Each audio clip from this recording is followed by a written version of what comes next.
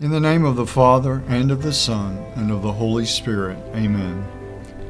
Eternal Father, you called St. Philip the Evangelist to open his mouth, and beginning with Scripture, tell the good news of Jesus Christ. By virtue of our baptism, we too are called to work for the salvation of souls. Instill in our hearts the zeal of St. Philip, that we may convert hearts and minds to your Son, Jesus Christ, our Savior, who lives and reigns with you and the Holy Spirit, one God, forever and ever. Amen. In the name of the Father, and of the Son, and of the Holy Spirit. Amen.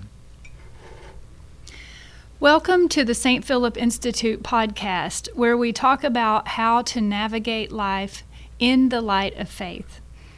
We put difficult issues that we face in our societies today on the table in the light of faith, and we discuss it from different viewpoints and different angles to try to help you as you navigate with us our journey on earth. Our guest today is Simone Key. She's a board-certified licensed professional counselor providing couples and individual counseling. She's also a former teacher, coach, school therapist, and mother.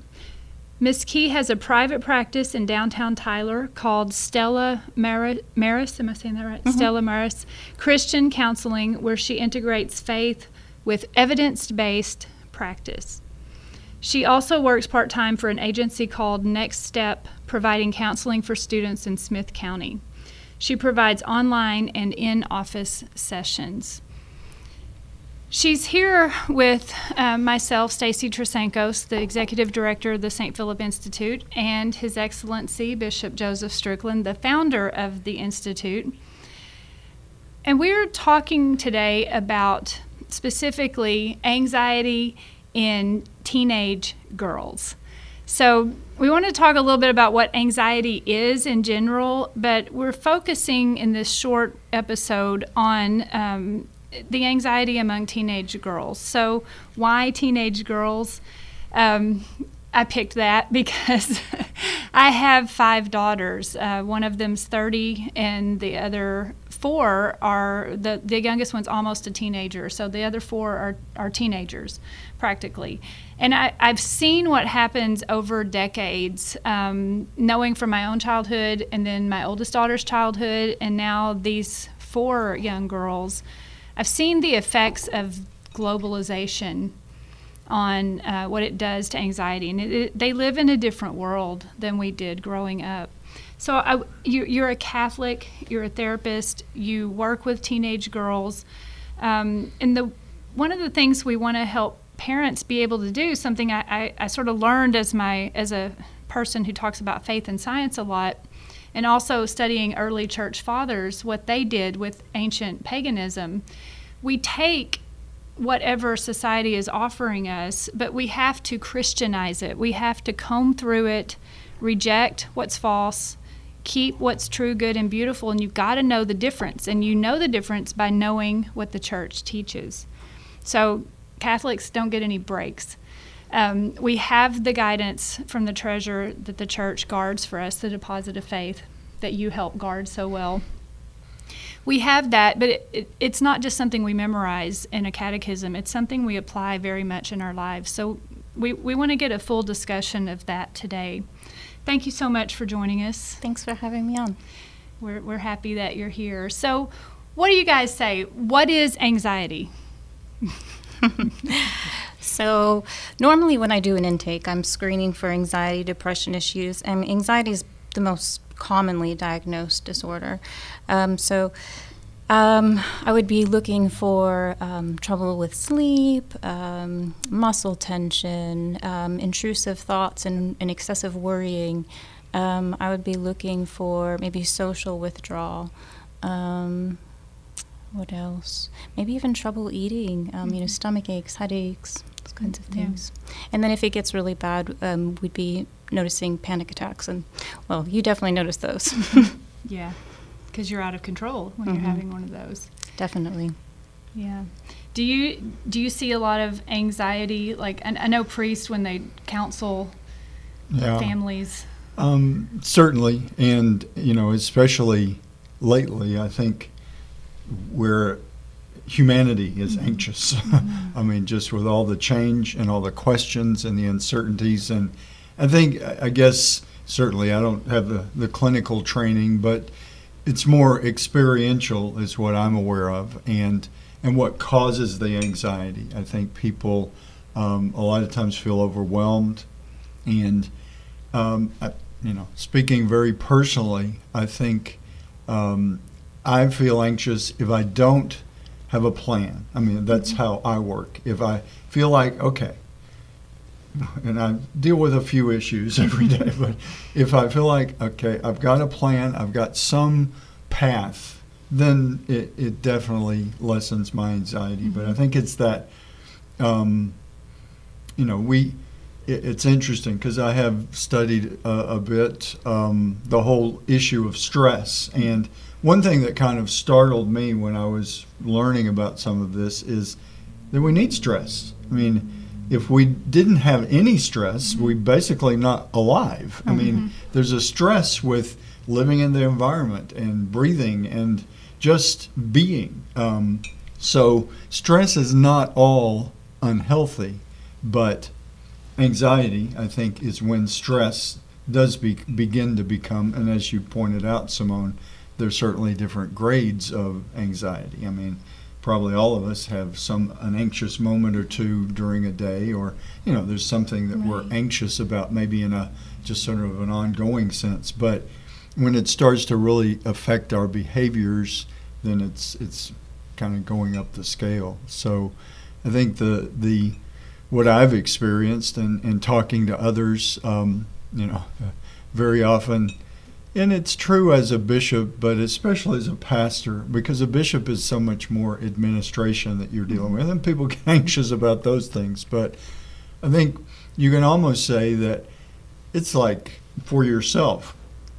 People don't make an appointment to say, life's great and things are wonderful and it's just things are going very smoothly. They've got an issue. And you're there to really do something similar to what a priest does in a less clinical way. But very often people will call up the priest when they've got an issue, they're anxious, or there's a problem. So I think it's an important ministry to help people. I think there's a tendency, especially kind of in the Texas mindset, to not admit anxiety. And I think we need to let people know that it's okay, especially young women. I mean, as you were kind of introducing this, it's like, what do I know about young girls and anxiety? But as I think about it, I probably know more than I may realize. Yeah, we as an example, we're using this book. Show it to the camera. Yeah, sure. I mentioned this book because it's one I read, but it was an example for me of, it's written by a Lisa Damour, a PhD, and she works with young girls. It was an example of, there were a lot of things in there that you won't find in the catechism. A lot of practical tips that helped, but there were a lot of things in there that I wouldn't just want to hand someone that book and say, we don't believe. Don't do that. Could you say, because I had you looked at the book and help our audience understand what do you look for? Like when you got this book, what were the red flags to you? So I mean, I enjoyed that this woman is approaching this important topic. I mean, it's a really confounding thing for a lot of families just to get into that period of, I mean, we have teenage boys that are diagnosed with anxiety too, but about twice as often we have teenage girls diagnosed with anxiety. And so it's just this confounding time for families. I'm glad that she assembled a lot of her experience and knowledge in here. But there were times where I'm reading through and I'm thinking, yes, almost. Oh, I wish you could be informed by our faith. That would be so great and that's why I like being able to integrate my faith into counseling. Because there were some times in here where maybe she talked about just maturing and sexuality, and then she doesn't go into any detail about just the dignity of the human person and dignity of sexuality. Or there were times maybe where she's talking about self-worth and self-confidence. And I think that it's really hard sometimes for us to know how to forgive ourselves truly unless we know God's unconditional love for us, right? Like, if we have that as our root, then we can know that, when we make mistakes, like, he can work through the brokenness. We have like an example of how to survive through the shame or whatever consequences our sins may bring into our lives. So I think, this is a good start. There's a couple places where I think maybe she kind of goes off the rail, but then, you have to be informed by your faith as well. Yeah, that struck me too. So when I talk about faith and science, one of the things I say when I learned chemistry, and I thought science had all the answers, and I say that because that's so rampant in our culture today. People think science and technology are all the answers to life. And when I came into the fullness of the faith as a Catholic and I started thinking about it, like, you really hit a wall with science. If you think that reason and science are all there is, you hit a wall. And you get to a point where you don't know why we do science and you don't know what the purpose of science is. You're just stuck in that. I said it's like having your blinders on. I think Pope St. John Paul II called it a chained intellect. And you can't think beyond it. But she said something in the book. She called several times, I don't have it right in front of me, but several times she refers to the girls that she's trying to help, as biological factories. She says, you're having anxiety because you've evolved that way. And so that kind of, you got to really get that out. And there's no dignity. People who devote their whole lives to helping young girls, when we're talking about anxiety, we're talking like things that lead to cutting and eating disorders and sexual misbehavior. She's telling, it's right, but almost, because she's telling these girls, on one hand, you're worthy, you're beautiful, you have a life and a purpose, but on the other hand, she's telling them you're just atoms and molecules. And there really can't be a dignity to the human person if you're leaving out the human soul, the part, we're made in the image and likeness of God, body and soul, but our rational soul is where we have our intellect and our free will, and we practice virtue and we take control of our passions.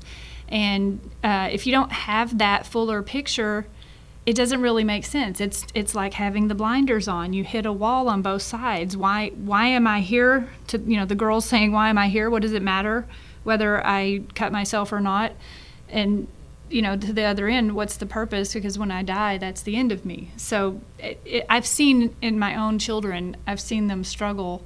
If I didn't have that fuller picture, they would have struggled even more. Yeah.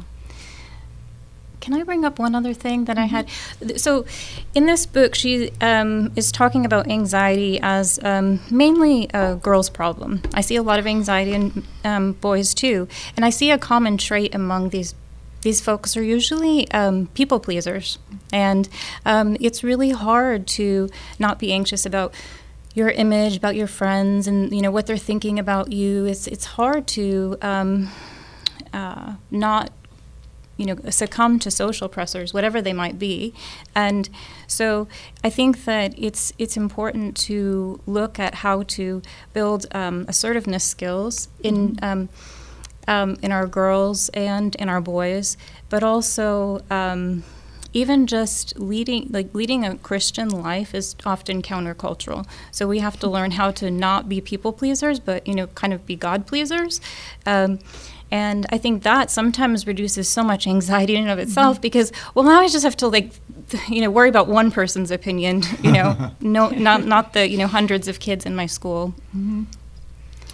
Yeah, I think that as you talk about being in a global society, especially through media, and I know, young people, boys and girls, they're very much, they've been born into a world where it's always been. Mm-hmm. I'm old enough that when I was a kid, we didn't have all this technology. The first computer I saw was one at the university where I went. One computer in the room that everybody had to share. I mean, it's just a different world. Mm-hmm. And I think you're pointing out, I really liked what you said, that they really ultimately it's our conscience should be asking us, am I pleasing God? Mm-hmm. Am I living according to God's plan? And even as a bishop, that certainly should be what guides me. But we get all these inputs.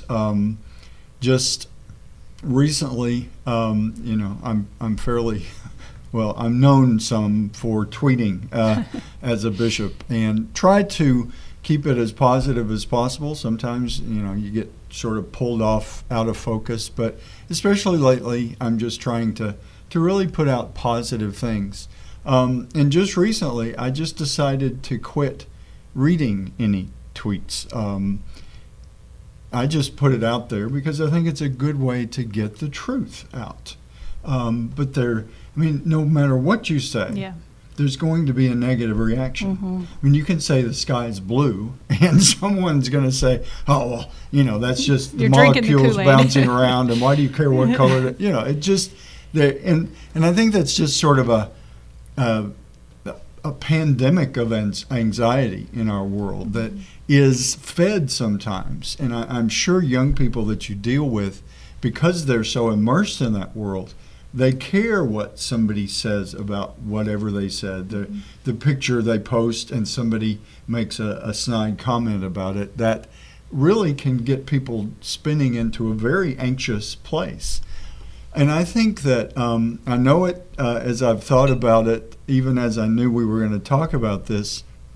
I know it sounds simplistic, and it sounds like, well, of course, the bishop's going to say that. But I would encourage anyone that's listening, maybe a mom or a dad or a young person, to remember prayer. Mm-hmm. And like I said, it's like, of course, the bishop's going to tell you, just go pray, and that'll fix everything. Well, it may not fix everything, but I think that's a good practice for all kinds of reasons. Some people that haven't got a faith base will go into some sort of meditation or something. There's something biological about prayer that certainly is more than that for us, but it also brings those benefits of slowing your heart rate, you're breathing more deeply, you're quieting your mind. And what sort of tying my thoughts in, I've shared this in other situations because it's a thought that I've had for a while, but I love technology. I'm a gadget guy, and it occurs to me that prayer is kind of like, just recently my phone, needed an upgrade. You plug it in and it's, goes to the internet and picks up this, downloads an upgraded software. And I think prayer is something like that. If we get back to some basic principles, who made us? God made us. God made us in His image. So we're images of God running around the earth. And prayer sort of puts us back, takes us back to the mothership in a sense. It reconnects us to the very source of our being. And I think that I like the sort of technological, playing with that a bit. But I think there's some truth there that prayer is spirit to spirit. It's reconnecting us with that depth of who we are.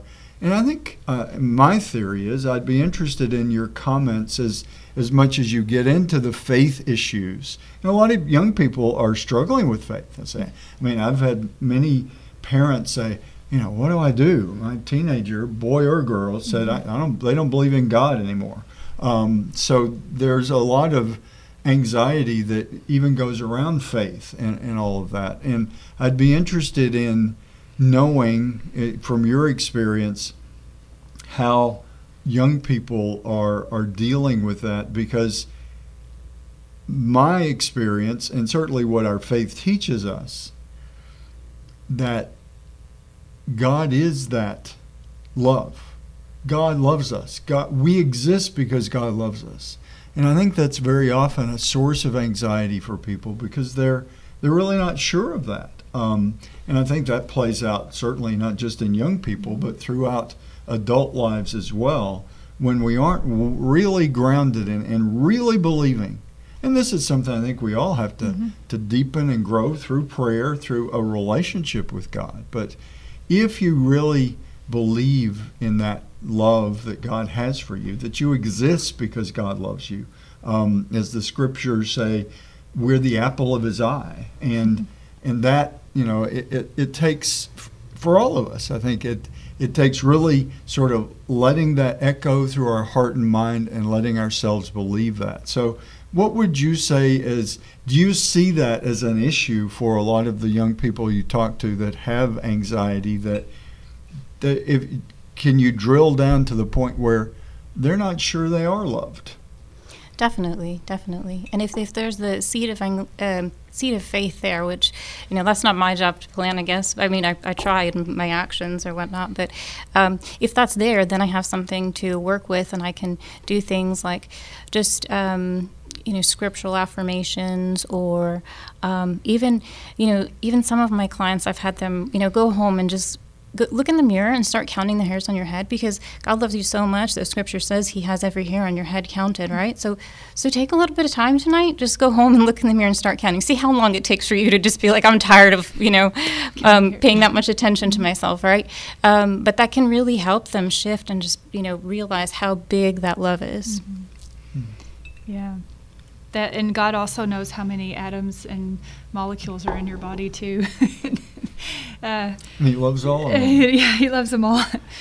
That working with that faith, like I don't know how you say it to the world, but if you're not raising your kids with faith, you don't have a way to connect with them when they're in the depths of anxiety or struggling like that. You don't have a way to connect them to their greater purpose. Like, I don't know how you do it. I did raise 2 kids before I was a woman of faith, and it was a disaster. Like, I didn't understand love. And then, I've seen with my daughters now that is critical to being able to connect with them. They have to feel the love from me so that they know, and their dad, and to know that they are loved by God. There was one moment, I just say this because I know I hear from parents quietly that this is a big issue, this anxiety that's eating away, specifically at girls, but not to leave guys out, but it is a bigger problem with girls.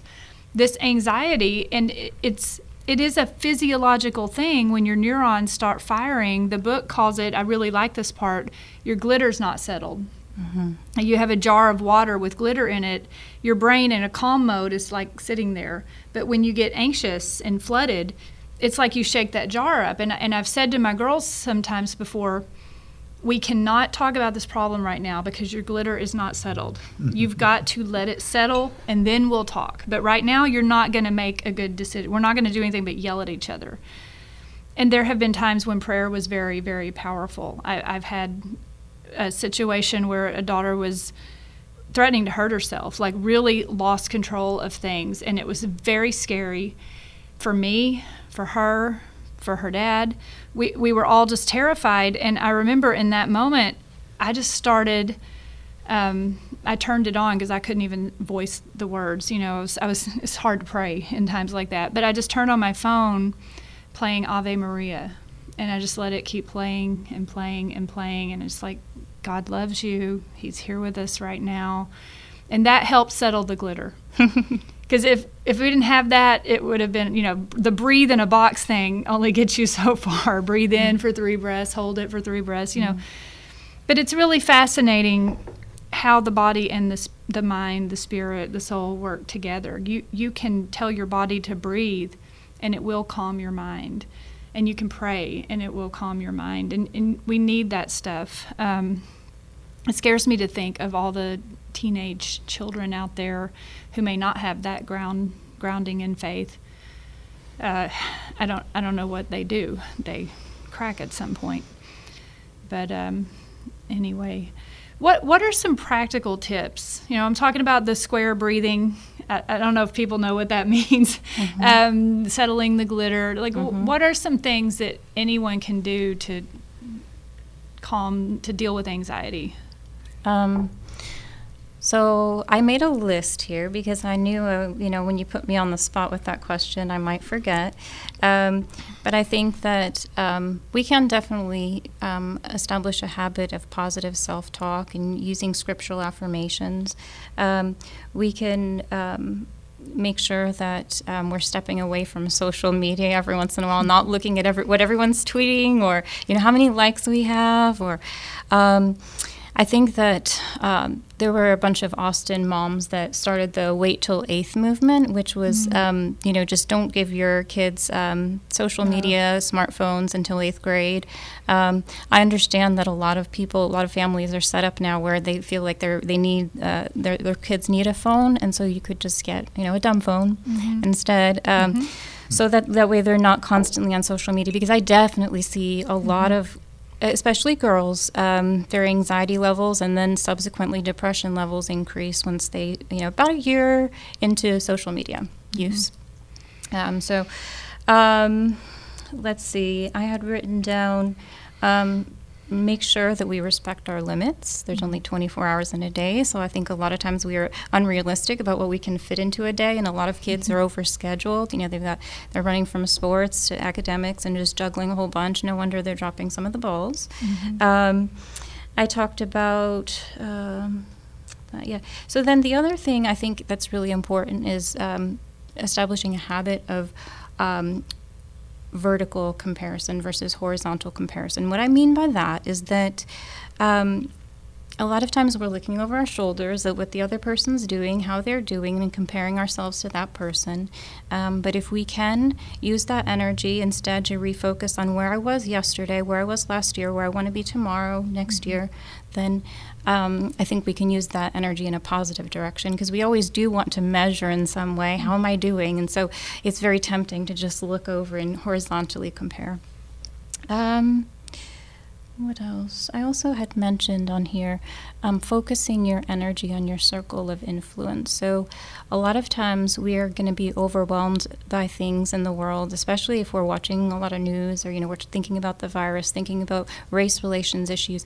And we get so overwhelmed because these are things that are maybe outside of our circle of influence. But if we can recognize what's inside of that circle, maybe talking to our best friend, clarifying something with our best friend, getting up and having a healthy meal, and these things that are inside of our circle of influence, if we focus our energies there, then we feel productive, we feel accomplished and empowered. But if we start getting our focus outside of that circle and spending our energy outside of that circle, that's when we start to feel overwhelmed and just anxious. Yeah.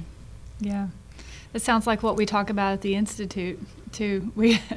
We're at the Institute, we're always saying, let's focus, because if you think about like teaching the faith to the whole Catholic world, it gets overwhelming. We're focused on our diocese. We will shine the light beyond it, but our first focus is on our sphere of influence here, because we can all get anxious about navigating through this life. It is sometimes called the Valley of Tears, and I know with teenage girls sometimes it feels almost hopeless because they have to pull away from you and grow up, but it's scary because they're your babies and you want to hold them still. And, definitely. Well, thank you so much for being here with us. What was the one-liner we would sum up this episode with? Maybe we always do at the end of every podcast, we do an Into the Chariot, just how to sum it up. I think anxiety, purpose, meaning is what you said. Remember that God loves you. It sounds like something cliche that we say a lot, and we get used to saying it until you really stop and think about what that means. That God made you, knows every hair on your head, every electron on your nose. God does love you, and our children need to know that. Our daughters need to know that to help them get through that time. All right, we want you to know at the St. Philip Institute that we are willing to talk about these issues. We look at it like these are our current issues in our modern times that are difficult, but the eternal truths that the church guards, the deposit of faith, they're there to help us navigate our life in any time. So trying to connect those two things, the real life, boots on the ground kind of stuff, and the dogmatic truths that we learn in our faith. And there's a reason why we don't deny any of that, because it would be to deny the truth of who we are. Okay. Well, thank you so much for joining us today, and I hope we can do more. We had planned to do a seminar with mothers and daughters this summer. Like everything else is not quite sure where that stands right now, but we do want to do more with mothers and daughters, more with fathers and sons, more with families through all seasons of life. So encourage everybody, if you're interested in talking more to Simone, to look her up. Stella Maris. Christian Counseling Christian downtown. Counseling, yeah. Mm-hmm. You just Google that and you'll find her. Mm-hmm. Okay, thank you so much for being here. Thank you for having Sure. me. Can you give us a blessing? Sure. The Lord be with you. And with your spirit. Almighty God, we ask your blessing for all of us, especially those watching this podcast, that we may be full of hope and know the wonder of God's love, that we have been created in your love and guided in the light of your Son, in the power of your Spirit.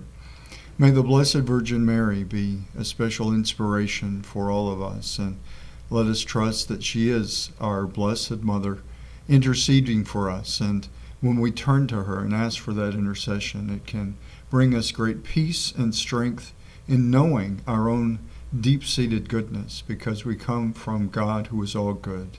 And so we ask God's blessing in the name of the Father, and of the Son, and of the Holy Spirit. Amen.